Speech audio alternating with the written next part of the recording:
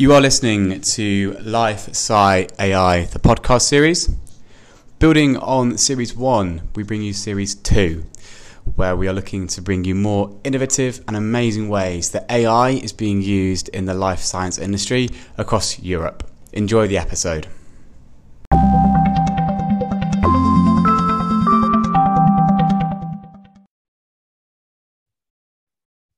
Welcome back to another episode of Life Sci AI, the podcast series. And this episode is very well timed, a really exciting one as well. It's with a company called Charco, the UK-based startup, and we're really grateful to have their founder, Lucy Young, on the episode today to talk all about her story and all about Charco. You might have heard of them in the news recently. There's some pretty big announcements coming through. And interestingly, when we were setting up this episode, Cypro knew an announcement was coming. But obviously Lucy and the team couldn't mention what it was. And pretty much a week before it got announced, so it was just perfect timing. So welcome to the podcast, Lucy. Absolute pleasure to have you on. So thank you so much for having us today. So yes, my name is Lucy Young, and I'm very, very much looking forward to today's talk. No worries, it's a pleasure to have you on. And I think what would be great if you start with a little intro into yourself and Charco first for everybody who haven't seen you guys around. Of course. So my name is Lucy Young. I did my undergrad in industrial design, and it's almost like a product design, but more kind of specified in what of the topics that you're interested in. I worked briefly in a product design agencies, consultancies working on medical devices and consumer kind of products. My interest got into medical devices and solutions when I started studying at Innovation Design Engineering course back in 2013 at Imperial College and Royal College of Art. It's a double master's course. It's a really interesting course where lots of startup kind of start. Yeah. I got really interested in medtech because I really basically wanted to use all of my skills that I do have to help people with long-term conditions and mostly incurable conditions. So I've worked in paralysis, multiple sclerosis, and insensitivity to pain. And most of them were kind of a project basis university, like you do like 3-month project, you move on to 6-month project, and then you have deliverables, and then that's almost, end of the project. So Parkinson's, I have to be honest, it was one of the topics that we kind of chose. And I think there was lots of reason for that. Which one of them was like, it was the fastest growing neurodegenerative condition, meaning lots and lots of people were frustrated. What I have to say kind of got my attention a lot was both of my grandma have Alzheimer's. It is really painful to kind of see them like kind of losing themselves. But with Parkinson's, it's really more like really kind of came to shock to me that people themselves are there, like they are themselves, but it's almost like the motor symptoms really kind of, they're almost trapped in their body. And just like one of the moments that I remember the first time I met with someone with Parkinson's, he was saying, I'm really happy right now, but because of Parkinson's made my face stiff, I can't smile anymore, and people think I'm angry all the time. And from then, we were kind of aiming to bring smiles back for people with Parkinson's.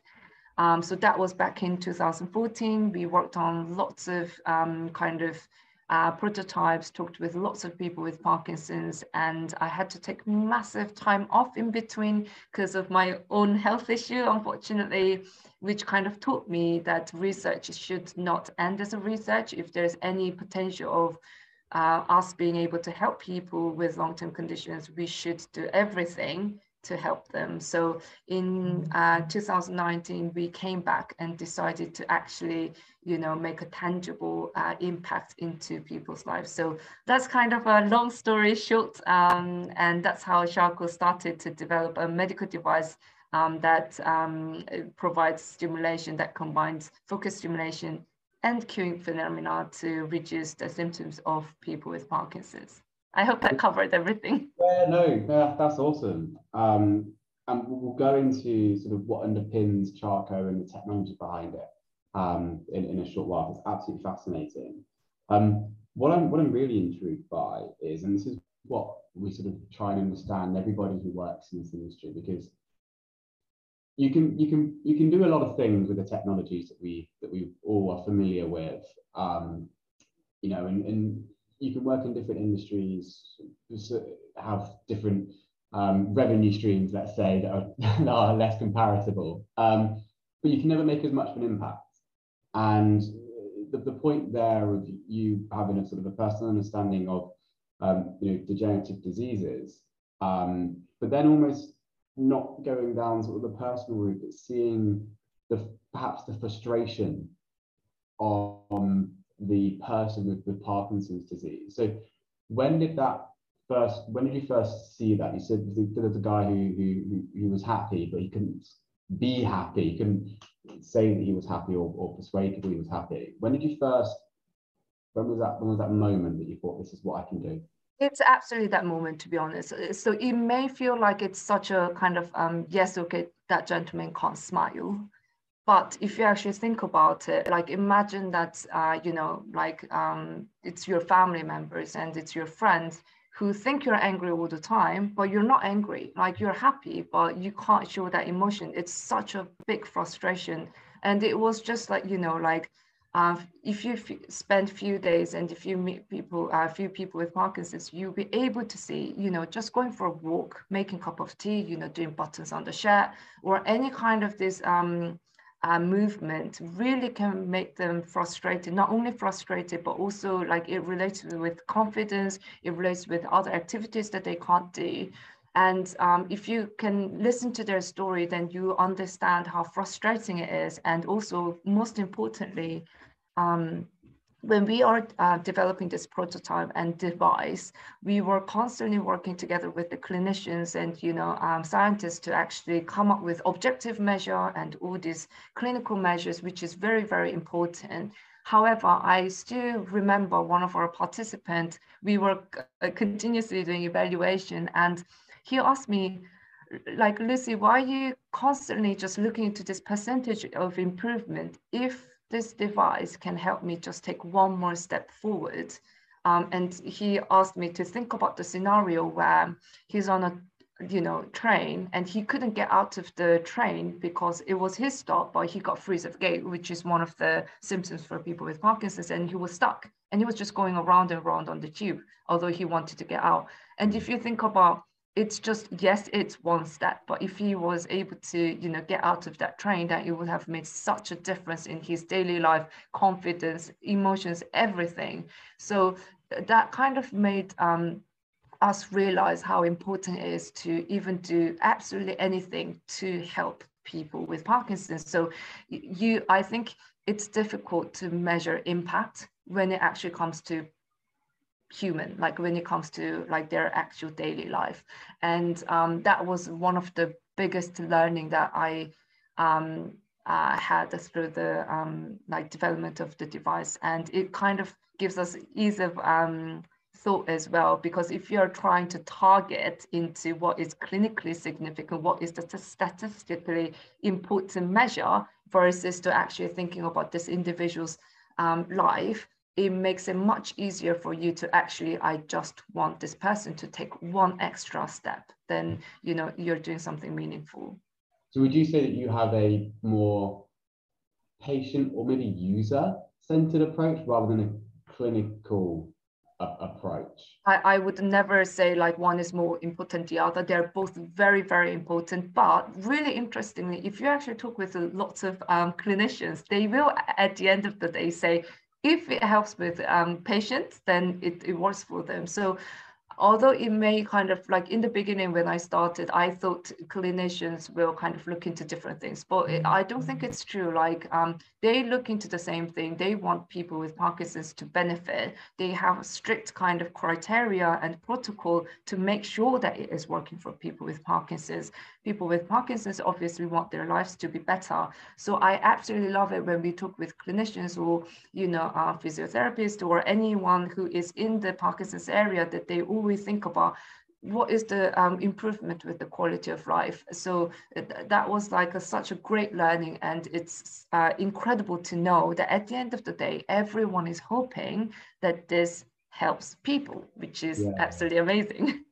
Sure. No, I guess maybe not taking from a clinical versus sort of user approach, more like probably better way to phrase it would be a quantitative versus qualitative evidence approach. You know, you can take the stats of how like you said, percentage of how what's improved, but actually the qualitative data of what that one step means for that one person is so much more than just a percentage and a stat behind it. So I would say, is one important than the other? I don't think I can give an answer, but both are very, very important. So yeah, sorry for being like a greedy, but I think both are very, very important, because we really want to give right information to people. So we want to give them right information, saying this amount of people have benefited X amount. People who have this kind of symptom have benefited this, versus people who have different symptoms have benefited that. So we're giving right information to people so that they can make their own decision whether they want to go into this or not. And I think the reason why these qualitative and quantitative measures are also important for us is, by learning these, we will be able to get to the next stage. So Q1 is named Q1 because this is absolutely kind of beginning of our journey, and we are very excited because we need to learn more. We have to talk with clinicians, we have to talk with every healthcare professionals and people with Parkinson's. People with Parkinson's, I have to say, being the most important people, because we are trying to bring smiles back from them and work towards to the next step of, okay, we have this much. What can we do more? How can we make it better so we can help them more? So I have to say, right now, our team is lots of engineers, clinicians, neuroscientists, designers. Like, we all kind of combine together and work on different measures to make sure that it's not only objectively helping, but also they are saying it's helping with the quality of life. So it's the mixture of everything. No, that makes sense. No, it does. It's kind of like the feedback you get from the user on their impact, but also you've got to take like a statistical approach. So actually, Absolutely. Before they start, it's going to actually help you. You know. Absolutely. When you think about when you started Charco and spinning out really of your master's projects, so what? Let's go with the technology first. What underpins the device? What is it based upon? What are the key principles, and what's it looking to achieve? Because you mentioned a few things about different parts of Parkinson's, different symptoms of Parkinson's, and how that can affect people differently. So I guess it must be quite challenging to have a device that has different symptoms that it needs to take for different people sometimes as well, you know? I absolutely love this story, because lots of people kind of ask, so where did the idea kind of spark? And it was kind of lots of process. If I can kind of pin it down, it was one of the gentlemen who said when he sits on a massage chair, his symptoms were so much better. So he will be doing that.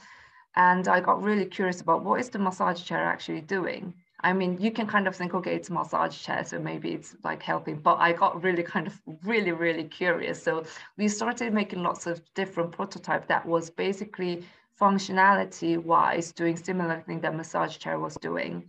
And then we started creating like lots and lots of prototypes in different forms, different positions, using different materials, and worked together with people with Parkinson's. At that stage, it was just, myself and getting advice from Floyd Perez, who is the co-founder, what kind of measure we have to look into.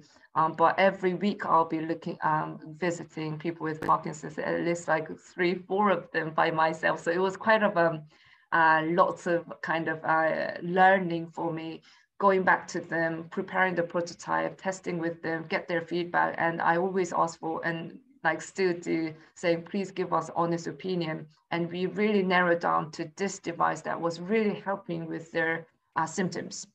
Now, then what we did is our co-founder, Floyd Perez, started getting really interested, saying like, actually, what is it actually doing to help reduce the symptoms? and we started digging into the literature. So we kind of went back, so we reinvented what has been studied for like very, very long time. So it goes back to 19th century of Professor Charcot, where we are kind of named after, where he realized that people who come to him on a carriage ride had better symptoms. And I love that he also got inspired with this like daily kind of activity. And he started realizing that the kind of vibration that people are getting through the journey was actually helping reducing the symptoms of Parkinson's. So he developed this whole body stimulation device. And from then onwards, there are lots of studies around whole body stimulation and focus stimulation. And it is actually focus stimulation that has been showing more benefit to individuals. And cueing is another thing that has been known for clinicians and also people with Parkinson's for very, very long time, where they use kind of a metronome type of stimulation, whether it is auditory or visual or tactile, to help with their symptoms, especially with the walking, for example. By combining these like already known theories and phenomena, we were able to make Q1, which is really helping with various of symptoms. And more importantly, we designed it so that it can be worn through their daily life. So it's not just a research tool anymore. They can actually wear it, one button click, and they are getting the stimulation and they are off to go. Wow. And what is without sharing all of your secrets, what is, so the device is very small, so it fits on someone's chest, right? It's probably no bigger than a coaster that you would put a drink on, right? On a very small. Yeah. So so how is that stimulating senses? What are you doing to the body with the technology? Well, as you mentioned, I think it kind of goes into our like lots of study that we are currently doing. So whole body, so focus stimulation that we are using goes into actually decrease of the beta wave activity, which is often increased with people with Parkinson's. And by reducing the beta wave, it has shown to help with faster movement, for example. So rigidity and slowness of movement is one of the biggest symptoms of Parkinson's, which affects, everything, as I mentioned, going for a walk or opening buttons or, doing buttons on shirt. So that has shown to reduce rigidity and slowness. And that is one of the key parameters that we're looking into, whether it's improved or not using our device. The other thing with the cueing, it's basically, as mentioned, it's giving a metronome type of a signal to help people to carry on with their movement. Right. I see. So it's culminating both of those. Yes. For it. So what sort of technology are we doing to interact with the beta wave? Like, is there signal processing? Is there AI behind it? Like, how is it similar to an ECG type sort of technology, or? So it's actually mechanical stimulation. It is a vibration. So we call it tactile stimulation, but you can actually feel it. So if you hold on to it like your phone, you'll be able to feel it. When it's on the sternum, it feels quite different because I think there's an element of, being on a sternum, it is very close to your bone. So you can actually kind of feel the vibration getting transferred.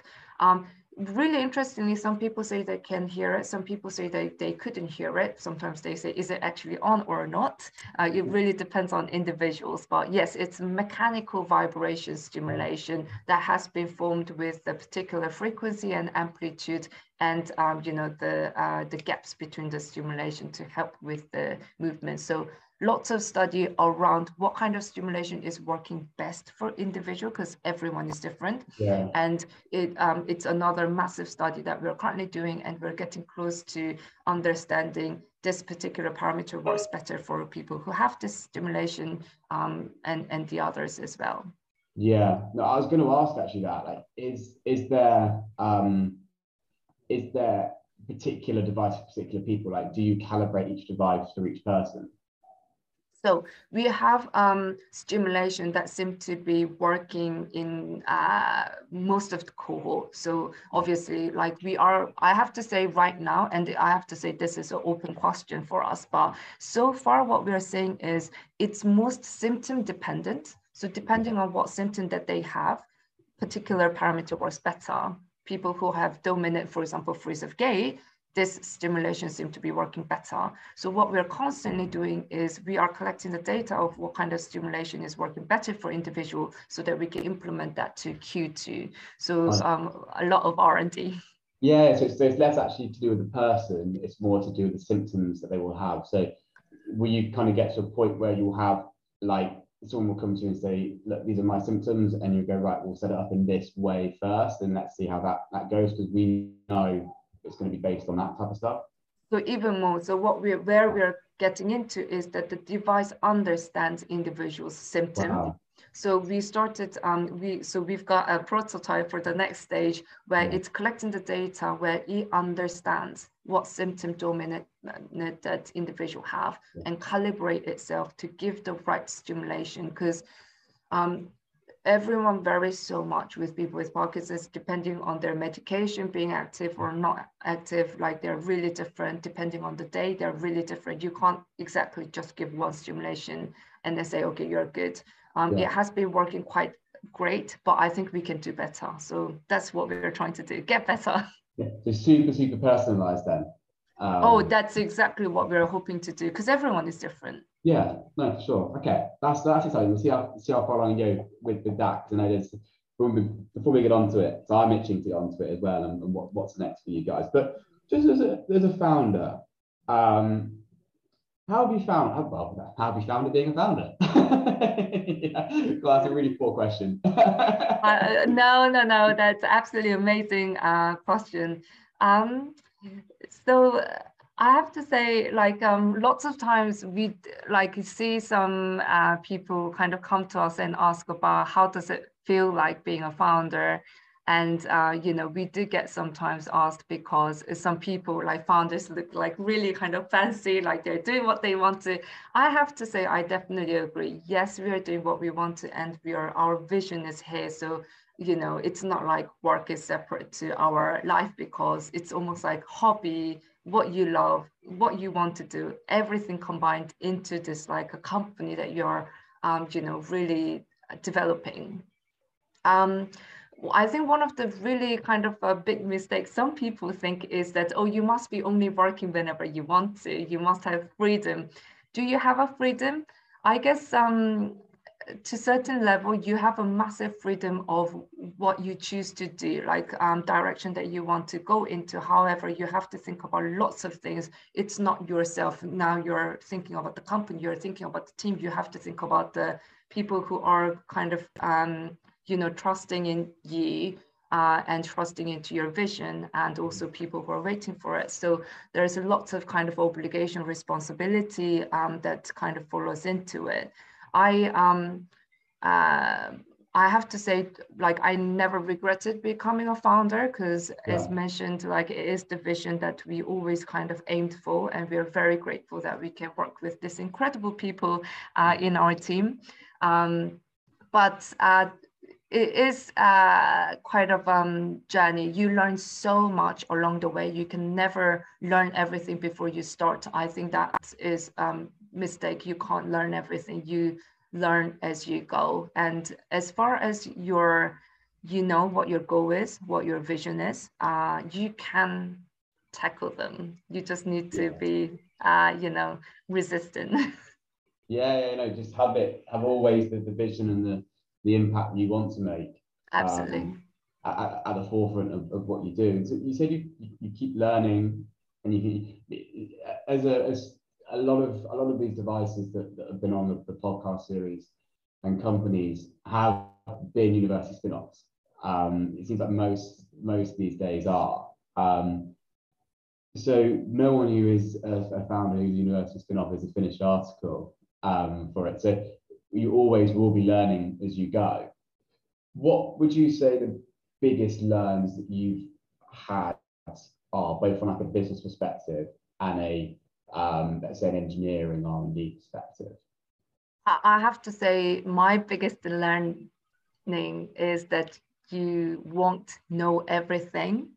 And you have to learn as it goes. So sorry about repeating, but I think it was such a big kind of a game changer for me to accept that I will never know everything. And it's actually very important because before I started Charcoal, I was kind of thinking, I never studied business, or like I never studied manufacturing, I never studied medtech regulations. So can I actually do this? Actually, again, it kind of goes down to how clear your vision is. And all of these things that you have to do is almost like a, a step towards to your goal. So you can get that step done. And then if you actually look into that bigger vision, then these steps kind of feels less of a big burden, if that makes sense. Yeah. It's one of the things that you have to tackle to get to your goal. And suddenly it's not that it's easy, but it becomes less of a pressure that you don't know everything, because you'll never know everything. And then you build your team around yourself if you need extra help. So I have to say that was the biggest learning, and it was a great learning because it gave me comfort to move forward.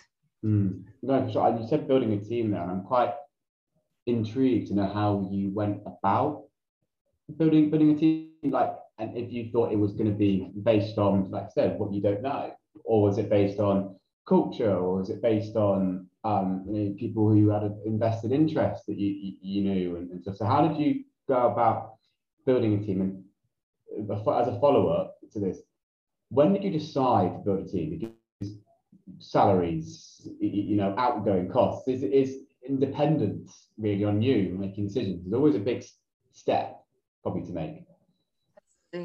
Um, I remember when we first started, it was myself full-time and Floyd Pierce being part-time, because he is full-time doctor, meaning that he's got only evenings that he can spare to Charcoal. And obviously it's a lot of work. And at that time, and every company decides to take which direction that they want to go for. We raised our first fund straight after university graduation. We were very lucky to meet, get university fund as well. So what we decided to actually do is work together with subcontractors. And the reason for that was because you needed a lot of team to be able to carry this project forward. And looking for team members and everything, it would have taken time. For us, we are kind of, I have to say, we're time sensitive, because people with Parkinson's, I always kind of think about individuals. They don't have forever. They need the device right now. It can help them right now. If we can speedily get it out there, we will be making impact straight away. So we started working with the subcontractors. So the company was going, but we obviously needed the team members. I still remember kind of trying to look for people and getting quite nervous about where do we find someone. And Floyd was saying, like, Lucy, don't try to kind of chase them down. If you keep on doing what you want to do and you focus on your vision, the right people will find you. And as soon as he actually said that, I was like, actually, that's very true. I'll just keep on doing my thing. And I think like 2 or 3 days later, I went to a pitch event. And it wasn't for investment, it wasn't for anything. It was just to introduce what we're doing. And I met Alex, who is our COO now. And it was just like incredible because he was so aligned with the vision that we wanted to do. Lots of our team members, especially the early on our founding team, I have to say all of our team members are founding team members, and they were absolutely incredible people who have amazing hearts, amazing brain, just focusing on how can I use my skill to help people. And if you find those people, they will absolutely do anything that is required to build the company, not just, okay, this is my task, I'll just do this one. They will actually think about the whole vision. So I always say, if you're building the team, find team members who are aligned with your vision. More important thing is that rather than, okay, they're fit for the skill, then bring them in. So that's kind of how we built the team. No, that's great. It's it's always an important one because keeping someone's team aligned to the vision, aligned to the purpose of what we're doing, and it's something about when we're building our teams in Cyprus, we're really careful of as well, because you have to match the purpose of the individual with the purpose of the project, because that's when you're going to get people going extra mile. That's when we're going to get really making a difference, because these jobs aren't 9 to 5s, are they? No. Exactly. You've got to have that fire. You've got to have that purpose, right? And that's really exciting. So the news, I'll let you announce the news. We've held off long enough, but you guys announced some brilliant news recently, right? Yes, that's correct. So Shako have closed our seed round at $10 million in total. And I believe that we are biggest in the European this year and sixth, I think, in the world for the seed side fund. So yes, it was very exciting to close the fund because there are like 6,000 people on our waiting list who are waiting for us to keep on working. So we cannot wait to scale up our manufacturing, continue our R&D so we can further benefit lots and lots of people around the world as soon as possible. No, it's extraordinary, the funding you have. And I wasn't aware you had a 6,000 waiting list. So just to give an idea of the impact that money will have on not just on Charco, but the people. How many users do you have at the moment? So at the moment, I think beta testers, I believe that we've got just over 10. But people who've tested the device, I believe it's over around maybe 40 people. The reason why we had to let them test it and all of this is because we were learning as we go. The beta testers right now, they're basically our, quality check team members, because they're checking if the farmer is right, if the material is right, is the weight right. So we've got a quality check team who is people with Parkinson's who are currently using the devices. No, that's awesome. So you're going to go from 10 people using it to potentially enabling the waiting list to get to have access to the first even Q1 or Q2, right? So he's mentioned R&D, and I've alluded to it there with the next one. But what will it mean for the R&D, this funding? Yes, so we also have, so Q2 definitely, and the other thing is that focused viral stimulation queuing phenomena is not just limited to people with Parkinson's. It has shown benefit for multiple sclerosis, stroke, and spinal cord injuries, and also like stammering and so on. Also, static tremor is actually another massive thing, one that we are actually going to test from this weekend. So we want to kind of see if there's further things that we can do in terms of other conditions. We will be continuously looking into what other things can we do to improve the symptoms for people with long-term conditions.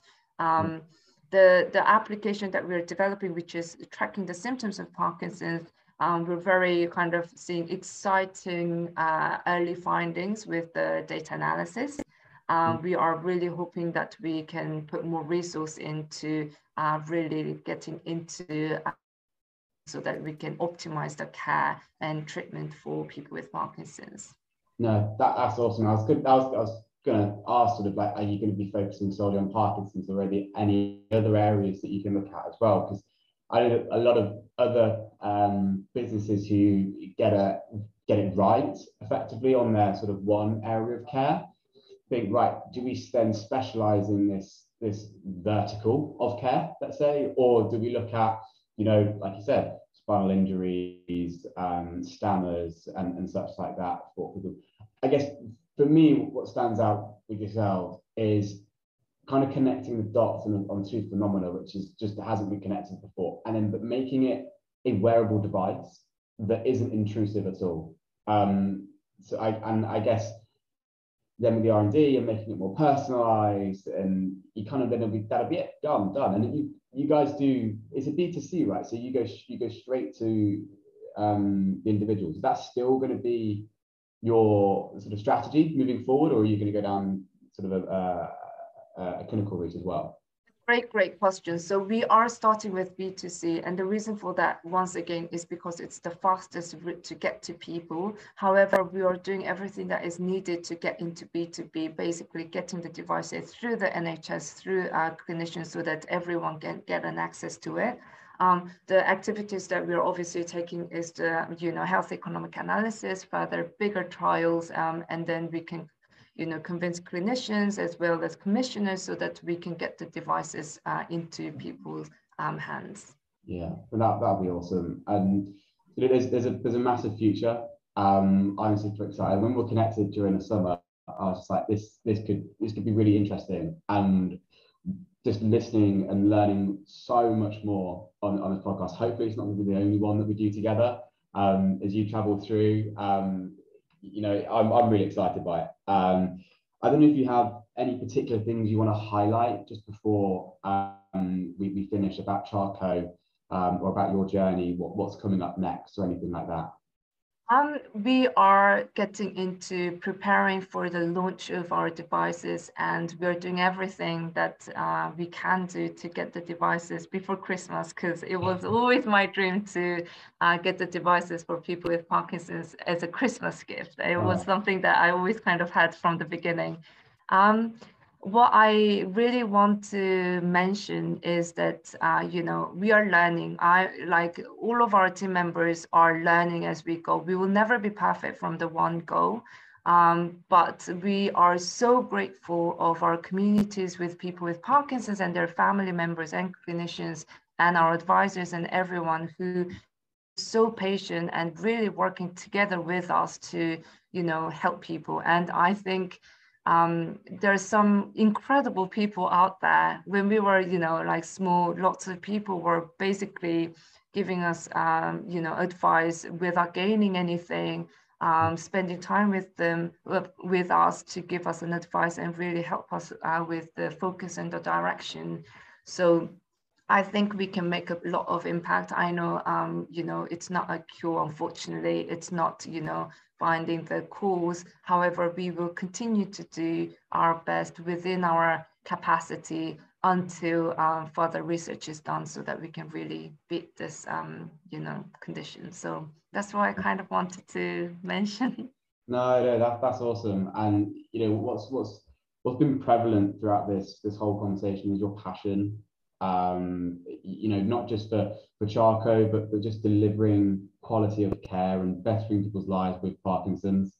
And it's just inspiring. And I'm so pleased we had this chat, and I'm so pleased that everyone's been able to listen to you and and be able to share your story, because I really think that next year could be really interesting for you guys and to see where you go. So it's been an absolute pleasure, Lucy. Thank you very much for joining. Not at all. Thank you so much for your time, and I hope that was helpful. No worries. Thanks, Lucy. Bye-bye. Thank you very much. Thank you. Thank you so much for listening to that episode of LifeSight AI, the podcast series.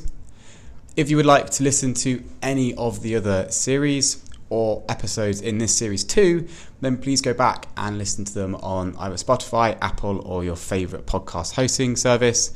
Alternatively, you can find out more and listen and watch to every episode on cyproglobal.com. Thank you, and see you next time.